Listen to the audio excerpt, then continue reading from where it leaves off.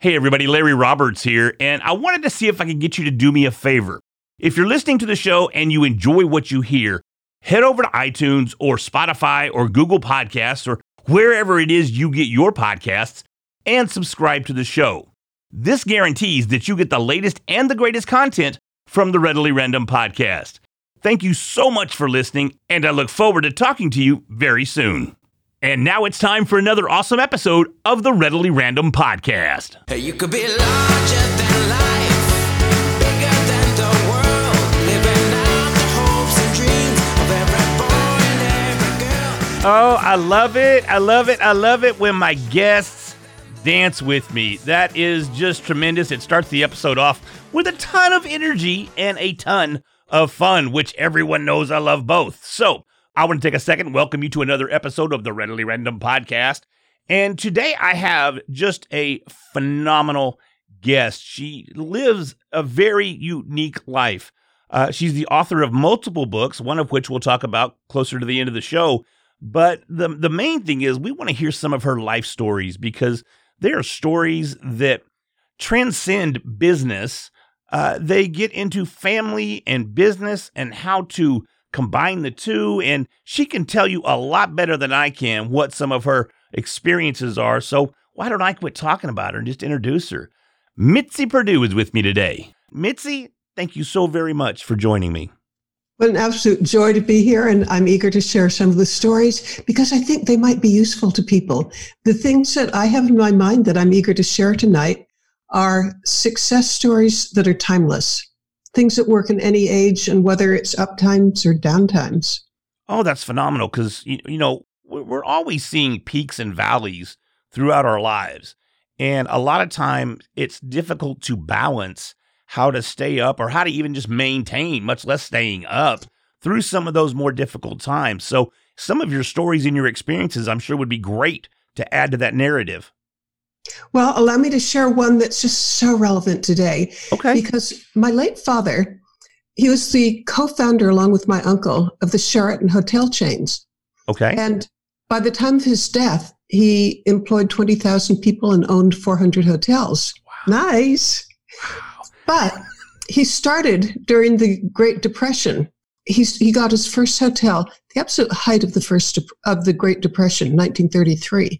Wow. And this was certainly a down time. There was 25% unemployment. And if you lost your job, you pretty much knew it was the breadline and that you weren't going to get another. So how did he make a success out of a time when absolutely everybody was down?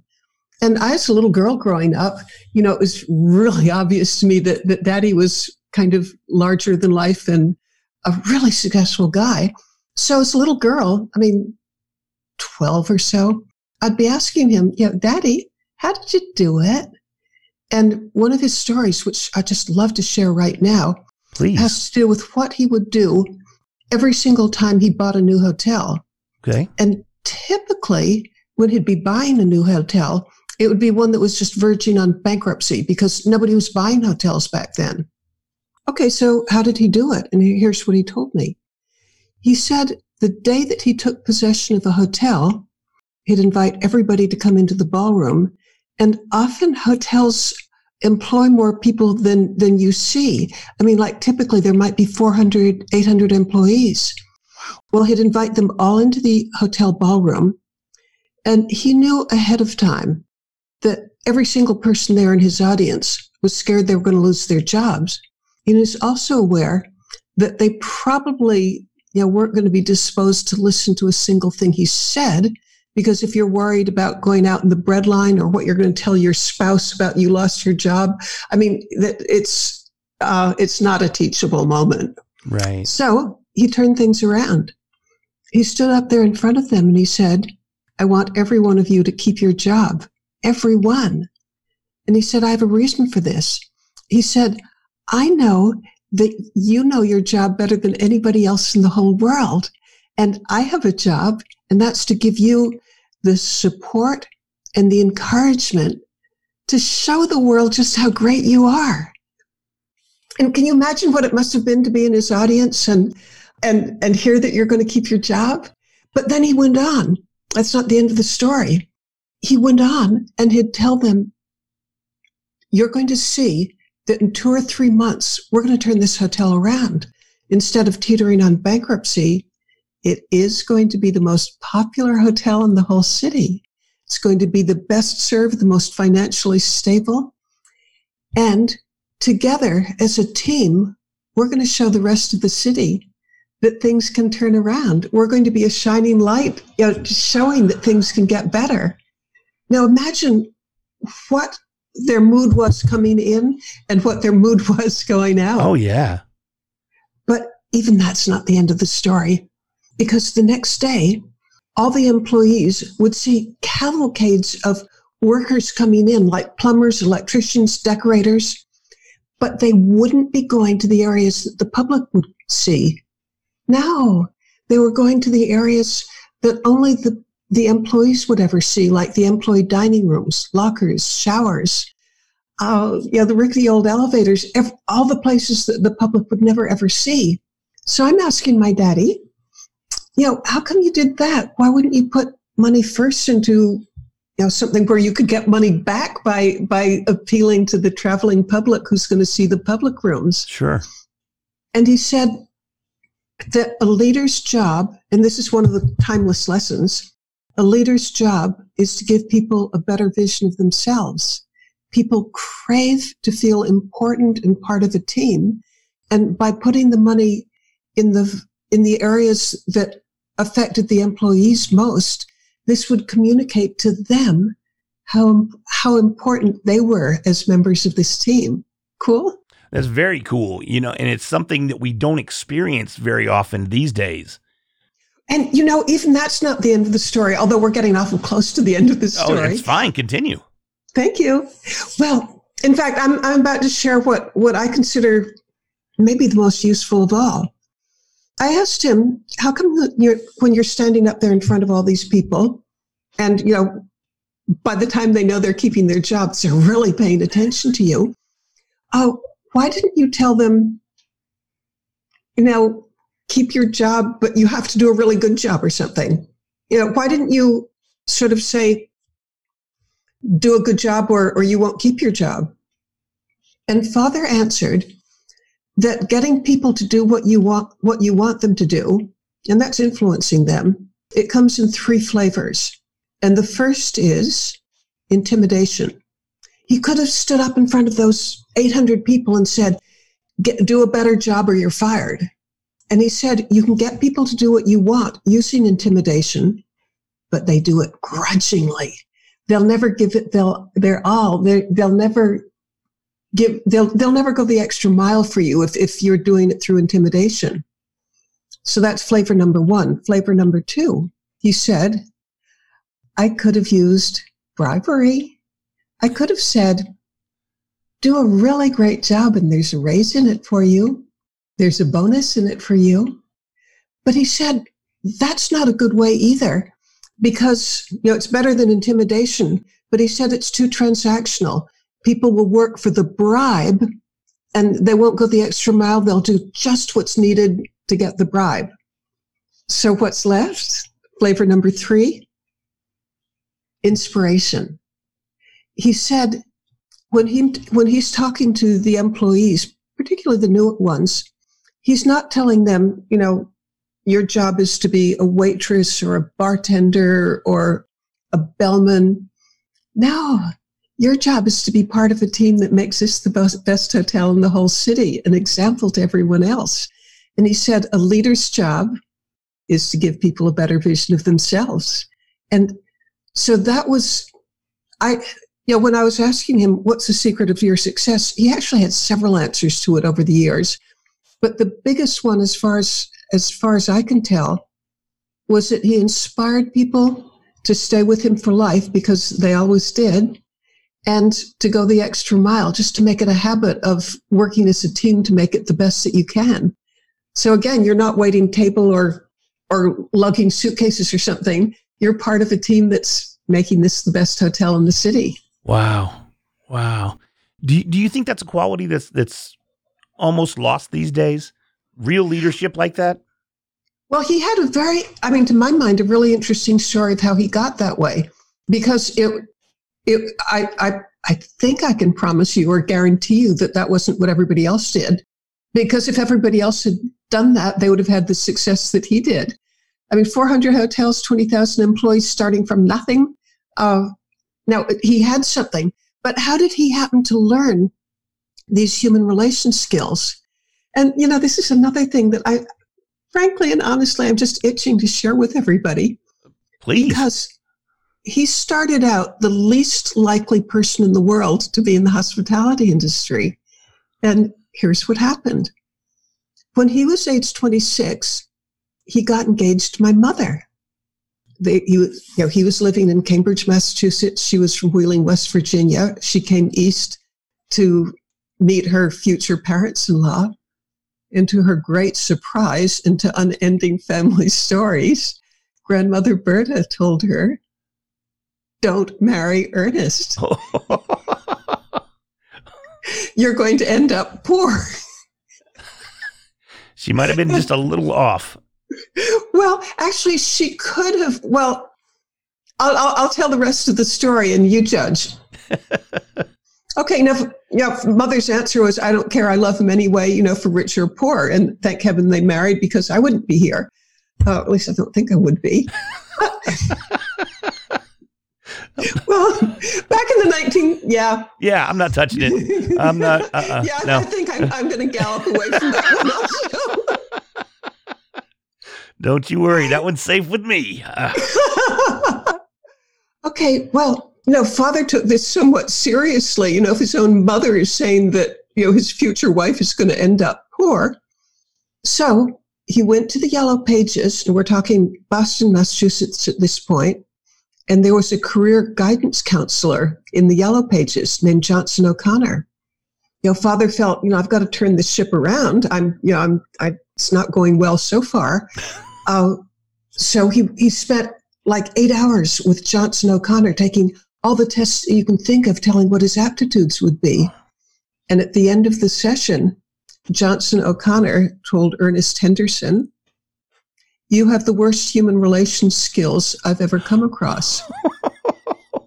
You have absolutely no conception of how to interact with people. Your mind works in such strange ways that you don't understand what they're thinking. In today's words, I think I will translate. I think he told my father, "You suck."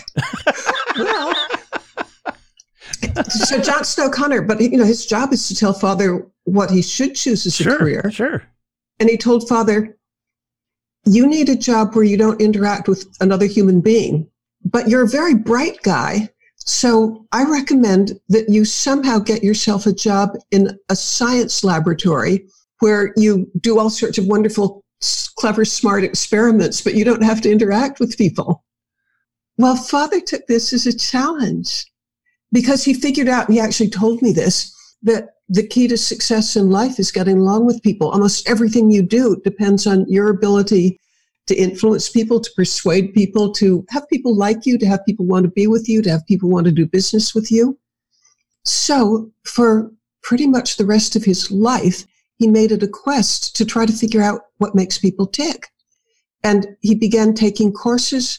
I don't know when the Dale Carnegie course started, but I do know that he told me that he read How to Win Friends and Influence People every 10 years. Oh, wow. And he took the Dale Carnegie course.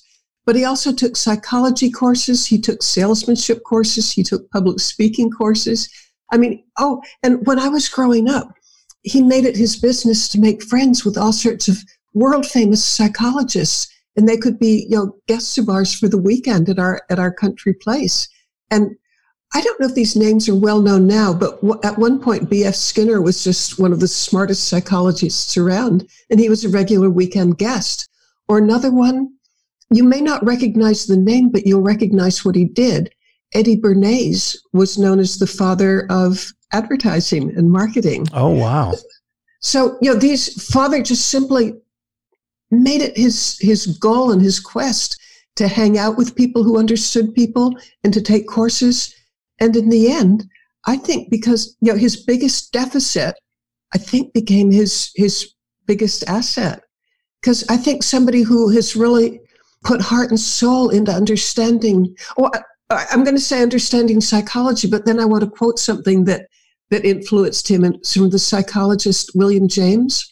Okay. And I think it's the key to the universe, in case anybody wants to know. Oh, everybody brace yourselves. Here, this is the key to the universe. I like this. All right. Yeah, drum roll, please. Yes. All right, William James, a famous psychologist from 120 years ago, he said, the deepest craving of human nature is the desire for appreciation. So people want to be appreciated. So definitely, Father went way out of his way to show appreciation to people and make them feel important. And for example, one of the reasons that he would spend the first money when he'd buy a hotel on places that would benefit the employees more than the guests it was a way of showing appreciation, showing you're important. This place depends on you. You are so important that I'm creating a beautifully decorated environment for you, even before the guests. Wow, and that's an excellent story, and one that again, I know people today can learn from that. They can take into appreciation putting their employees first, putting the people that help them get where they're at first, and demonstrating that. Well, and I also just love that. I'm afraid that if somebody told me your human relations skills suck, that I'd go into a corner and cry for 10 years and just be defeated by it. Exactly. Except I wouldn't be, because I have this example that, this had to be a terrible blow to have somebody tell him that, but look what he did with it. And I even have a guess about my father, and I'm not a psychologist, so I'm not qualified to guess, but I'm going to do it anyway. Yeah, do it. Be a rebel. Yeah. I suspect that he had a little bit of Asperger's, because somebody with Asperger's, it doesn't come normally and naturally to them to interact with people. Mm-hmm. On the other hand, somebody who at least has a very, very mild case of it, they can study what you need to know and get really, really good at it. And that, I think, was my father. And, anybody who's thinking my human relations skills aren't what they should be, take heart from the example of my father, who, when I look at his life, he was forever giving speeches. He was forever on television. He was entertaining on a scale that few people ever do. As I used to think that, except for a nationally known politician, that few people would have been interacting with larger numbers of people than him. Wow. The guy who was supposed to end his days in a laboratory by himself. And I think that speaks volumes about your father's dedication to doing what needed to be done, because as you mentioned, many times they're not insults, they're observations about ourselves, and we take those to heart, and we take them, well, you have to take them personally, right? But at the same time, we don't do anything to change it. We like to wallow in that state, and we like to maintain that state of just what we consider normal, right? But you have to have that drive, you have to have that desire and that goal to keep going and push beyond that. And the fact that your father had that speaks volumes about him. Well, but then, with myself, I struggle with that story, because part of me really believes that you should build on your strengths rather than just try to overcome your weaknesses. However, he is an example of somebody whose greatest weakness became his greatest strength. He was just over the top genius at dealing with people, but it didn't come natural. He learned the skills, but it was important to him, because he got that if you want to do well in the world, if you want a happy life, you've got to interact with people, and you have to have at least some understanding of them. And he didn't have any native understanding of them. He had to learn it. See, and that's funny, because I don't have that drive as much as I need to have it, because, what I do well, I'm proud of. And I like to maintain that, and learning something new or adopting something new that I'm not as good at is very intimidating, because I don't want to look like I don't know what I'm doing. So I don't try to build too much on those skills. I like to just use what I've got and make that shine as much as possible. And to have the desire or even just the self-examination, be able to step back and go, okay, I am good at this, but regardless, I still need to do this. I still need to get better at this. And then to do it is huge. Yeah, the doing it is just, to my mind, amazing because, honest, for the rest of his life, he was on a great big quest to understand people better. That's great. And if more people would take the time to learn about people, imagine what we could do. Well, look where it took him. I mean, I began the story of the founder of the Sheraton Hotels, right, by saying that he started with one hotel at a time when everybody else who had hotels was failing.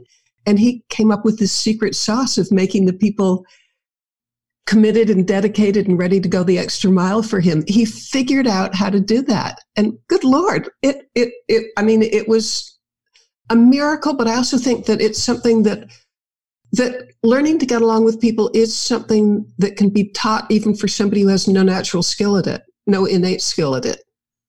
I think it's a lot of it is just a mutual respect, isn't it? I mean, just be courteous and just common sense stuff. Well, and that's what's so funny is I go common sense stuff. To some folks, it's not common sense. Well, how come every other hotel operator back then didn't see it? Exactly. So me saying it's common sense, although I think we get more exposure these days to how we need to treat each other than maybe you got back then, just because of social media and just everything is instant and we get instant input all the time. So I think the expectation should be that we should know. We should know. It shouldn't escape us that it shouldn't be that difficult to get along with your fellow human. Oh. You got me on a soapbox, Mitzi. I'm sorry. No, but I'm what you're hearing, I don't know if the mic picks it up, is a great big sigh. Yes. So that if I could wave a magic wand and improve the world, I have no doubt.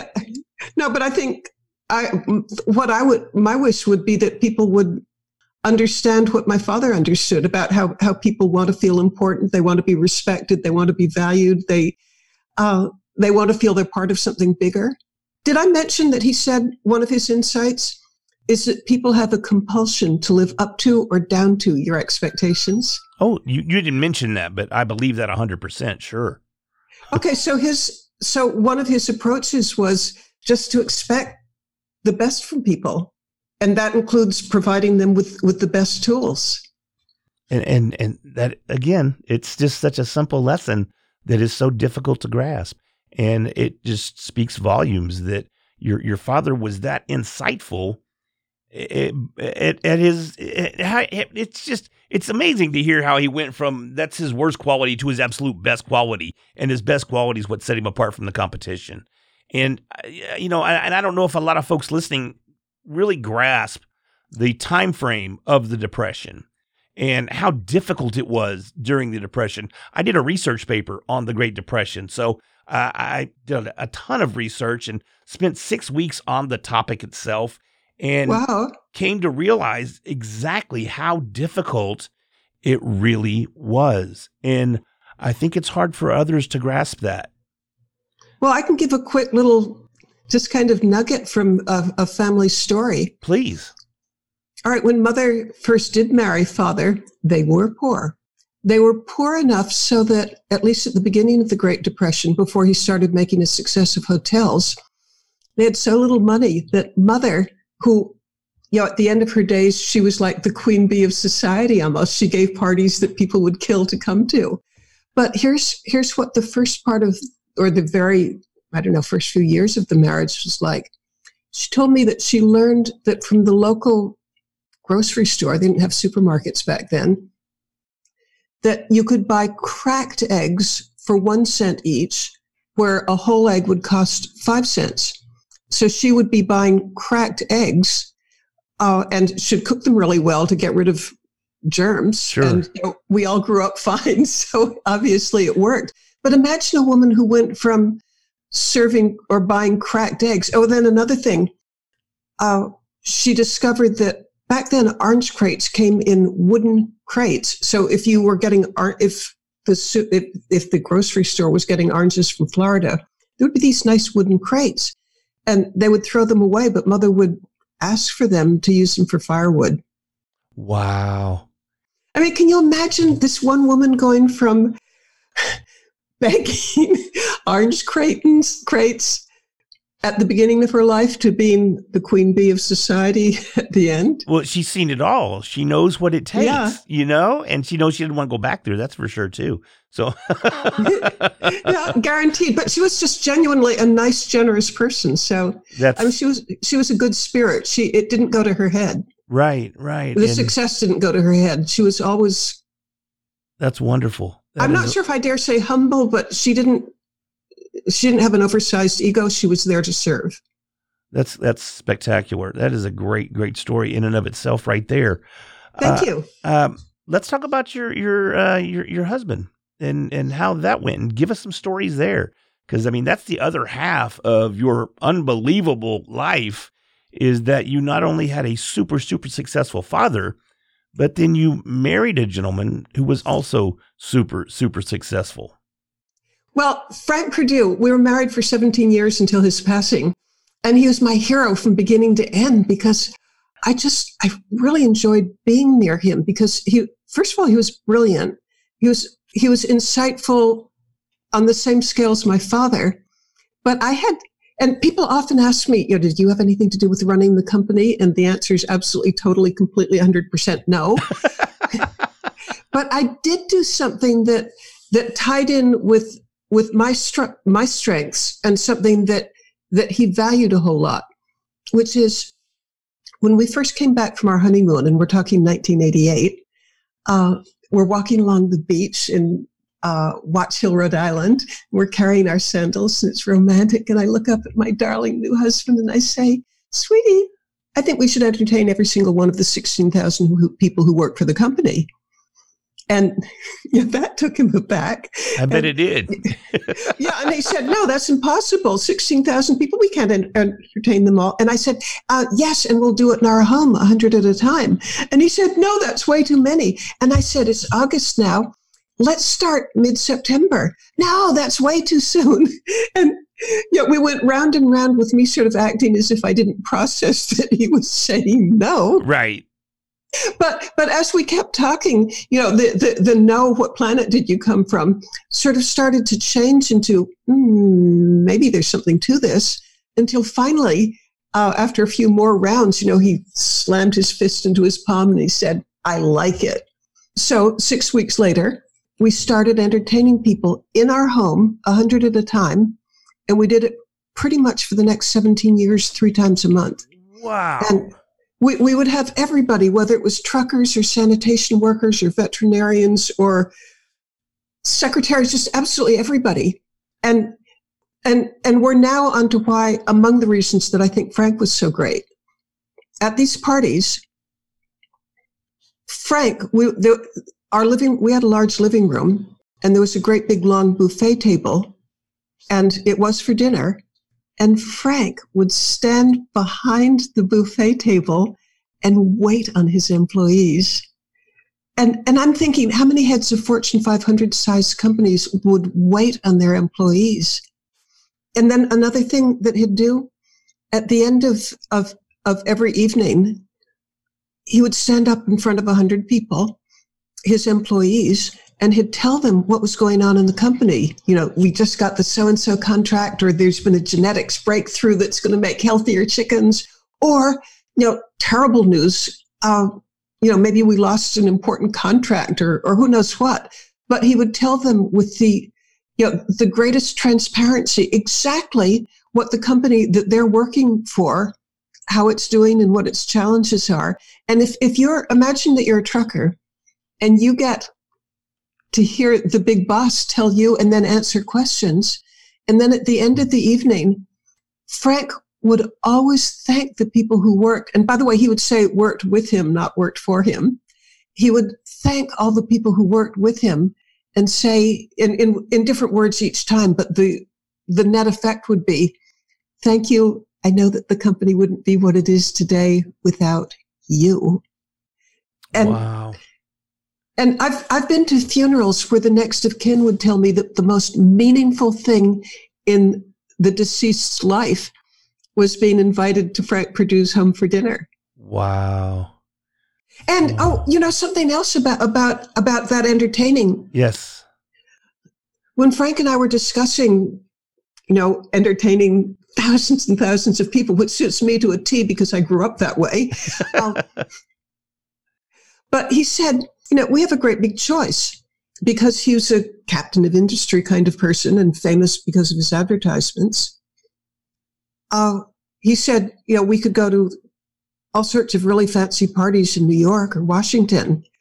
But if we go to those, that's kind of fun for us, but it's just one more party. On the other hand, if we entertain the people who work for the company, it's a great big way of showing appreciation and how important they are. And to me, that's worth how about 100,000 times more than going to some fancy New York party. Wow. Cool? That is unbelievably cool. And I can't even fathom it. I've held maybe 2 parties in my house, and we've lived here, 17-ish years, and I can't fathom doing another one. It's like, there's no way. but that is how I grew up, because Mother was a perfect partner for my father, because she had all sorts of Southern hospitality. I mean, Sure. she was just really good at making people feel important. And so, in the hotel industry, it's the hospitality industry. So she was just so right for him being his hostess and entertaining on a fabulous scale. And she loved it, but her purpose was to make people happy. Sure. Wow. That is spectacular. And I think I just really like the running theme that we have here, in that your father was a success because he put his people first. And your husband was a success because he put his people first. Absolutely. And he let everybody know how important they are. Your father let everyone know how important they are by investing in their spots within the hotel first and foremost. So they knew they were important. Your husband and yourself hosting parties 3 times a month for 100 people. Yeah. Mind-boggling. Mind-boggling. I can't even imagine. I have a purpose in life, which I will share with everybody. Sure. I exist I'm not saying I accomplish it, but it is the goal, to increase happiness and decrease misery. And people who are invited to a party and allowed to feel how important they are and how valued and treasured they are, I do believe that creates happiness. So, this was just so perfect for me. I don't know how I got so lucky. So can you say that again? Increase happiness and decrease misery.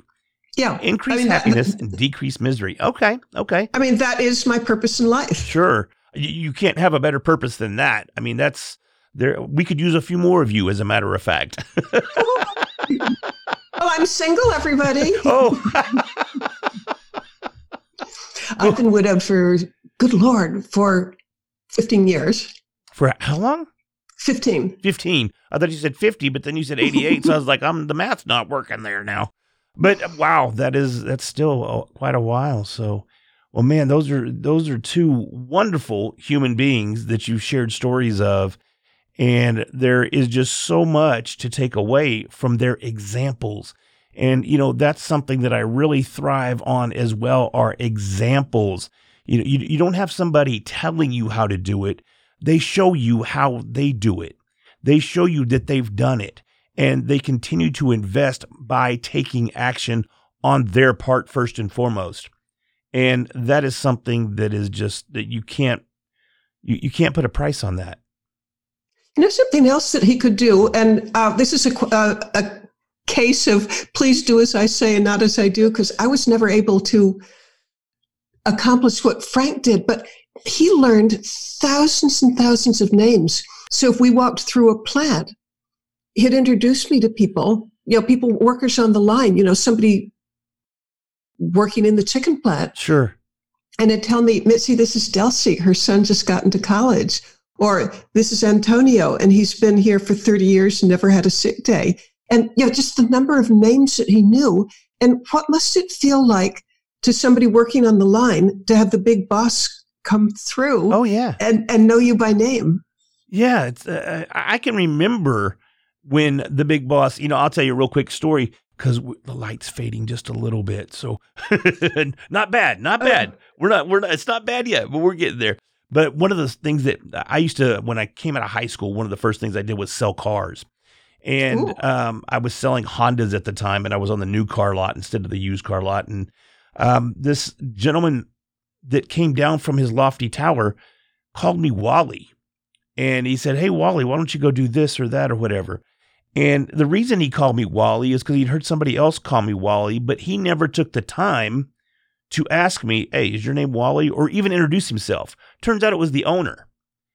And he didn't care anything about me. He didn't know my name. He didn't extend his hand to shake my hand and say, "Hey, great to meet you." He did none of that. And it wasn't too long after, I had a very bad Saturday, as a matter of fact, because that was a Saturday, and it was that morning. So it just really crushed I didn't have a positive attitude for sales for the rest of the day, But if he had known my name, I bet I would have sold 5 cars, right? Right. But right. anyways, I had to move on because, it just, he really just crushed. I was still young. I was still in my early 20s or maybe even late teens. And he just crushed my spirit, because he didn't even take the time to say hello or just say, "Hey, my name is," and introduce himself. And I didn't have an appreciation for that. Father or Frank, either one of them would have introduced themselves and then asked how you're doing and what can I get you or do for you. Right. And see, that would have just taken me over the moon. Well, people sometimes ask, what's the secret of Frank's success? What's the secret of your father's success? And I think that both men knew how to create the kind of engagement that makes people want to go the extra mile. Right. And loyalty is 2 ways. You're loyal to them. You show how important they are to you. Boy, it comes back. Yeah, it definitely does. It definitely does. I can attest to that. So, Mitzi, let's talk about one more thing, and then we'll start wrapping up. You have a new book that's out, and there it is right there. How to be up in down times. What a beautiful book. Let's see if I can get it mirror right. Yay, I can see it. Yeah, it's perfect. I can see it just fine. We can even read the fine print there. You wrote it there with Mr. Mark Victor Hansen, who was on the show as well. And you guys put together 40 tips, I believe, in the book on how to maintain a great positive attitude and to be up in down times. Do you want to tell me a little bit more about it? I would adore to. One of the things that the pandemic has caused, and I think the world is experiencing, I know the world is experiencing a lot of stress right now. Yes. And I wonder if you've experienced something that dozens and dozens of people have told me that they do, which is that they're just not as sharp as normal. Like maybe they're not remembering names as easily, or a fact eludes them. Or I'm thinking, I was on a conference call with a woman she's a CPA, and she was having trouble doing just a really simple math in your head problem. And she said, "I'm just sorry, I can't do it. I don't know what's wrong with me." And so I have talked with so many people, and I bet some of our listeners are going through the same thing, where they think, "Oh no, Alzheimer's has begun." And I have some wonderful news for you. In all probability, it has not, because there's a very scientific reason to explain why your mind isn't as sharp right now. I mean, you're worried, like in my case, my sister had COVID-19, or my nephew had it, or other cases that I'm familiar with, somebody else isn't sure their job's ever going to come back. I mean, there's just so many things to get really stressed over. And when you're stressed, and frankly, this is a stressful time, when you're stressed, your mind gets flooded with stress hormones like cortisol, adrenaline.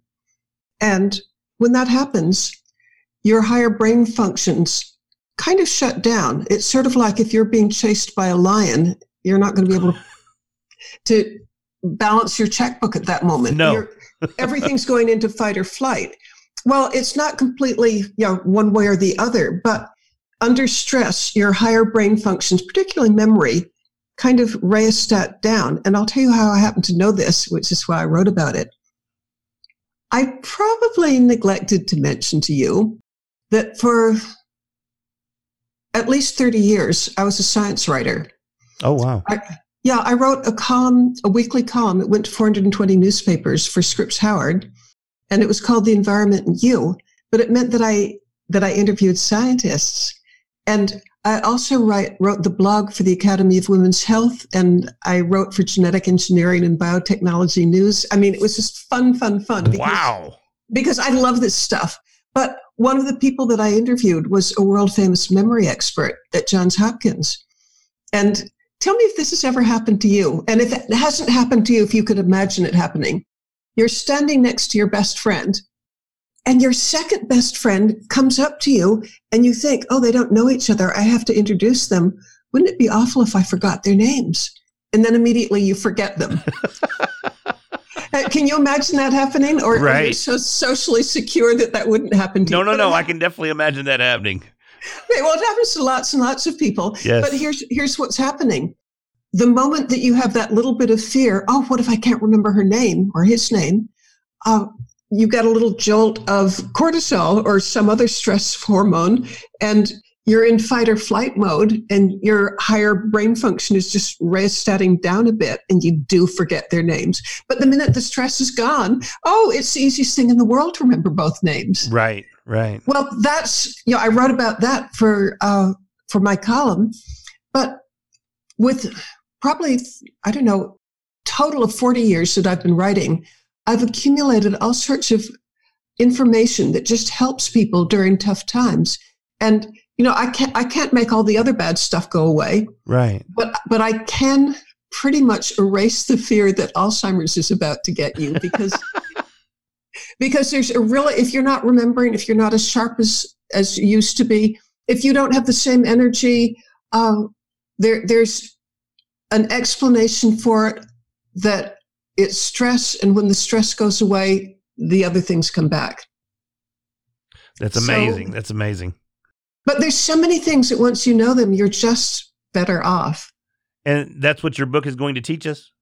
Yep, 40 tips. 40 different tips. That's amazing. I want to get a copy of it myself and check it out, because I could definitely use some help in that arena, because I do, it's funny because, and I told this to Mark and Crystal as well, that whenever I get depressed or I'm kicking rocks, I'm just walking along kicking rocks, and I tend to listen to Pink Floyd. So Pink Floyd has a tendency to keep me there. I don't know why I like wallowing in self-pity. It's just something that I enjoy doing. You know what? So, I wonder about that. That's the big question in life. Why do we want to wallow? Boy, I love it. Okay, all right. And then another thing. I have a girlfriend who's a Buddhist, and we were talking about the riots. And she was saying, is your reaction coming from fear or from love? If it's coming from fear, you are going to be miserable. You're probably going to be taken over by rage and hate and who knows what else. But if you try to respond with love, you're better, and you can help make things better rather than make them worse. But then I answered her, the temptation to be angry and, is it's strong. Is strong. Yes. At least if I am not a saint, and it's really tempting to have the wrong reaction. But since I know what it should be, I can try. Sure. And, so many people don't know what it should be, or they forget what it should be, or they don't acknowledge what it should be. I'm a little bit older now than I was back in, 10, 20 years ago, obviously. And I used to have a bit of an anger or rage issue. And I would explode, and I would yell, and I would scream, and I would, whatever, lash out. Now, I wasn't necessarily violent, at least not to people. I was violent to things. But, I haven't even done that in almost 20 years now. I just don't let that rage control me. I don't let it take over. And it's almost like I respond with an opposite emotion that flips the switch. And the angrier I want to get, the less angry I am. It's the weirdest thing. How beautiful. Could you sell it? I would. Can I bottle that up? Yeah, that'd be spectacular. I wish that I could write about it, because I can't even really, It's almost like it was just a decision that I made that I'm not going to give into this just horrible emotion of hate and rage, because it wasn't necessarily hate at the prior to being angry, but as I got angrier, the negativity just really set in. It just really took over, and it just controlled me like no other. I get it. I mean, it just simply is there and it wants to eat you. Yes, and it did for a while, but thankfully it doesn't eat me anymore, and I'm able to keep it in check. And really, again, I don't even have to keep it in check, because the things that would, I don't know, it's almost like I've built some sort of wall per se to keep it out. I don't know, but hey, I wouldn't trade it.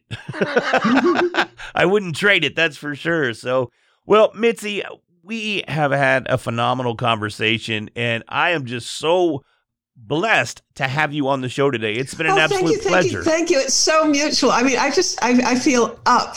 That's good. Well, that's good. Hopefully I didn't bring you down. So that's good. So everybody go out, get a copy of Mitzi's book.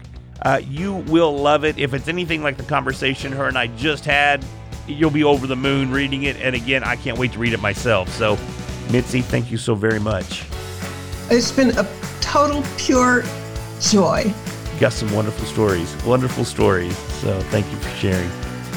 All right, everybody, thank you so very much. It's been another awesome episode of the Readily Random Podcast, and we will do it again next week.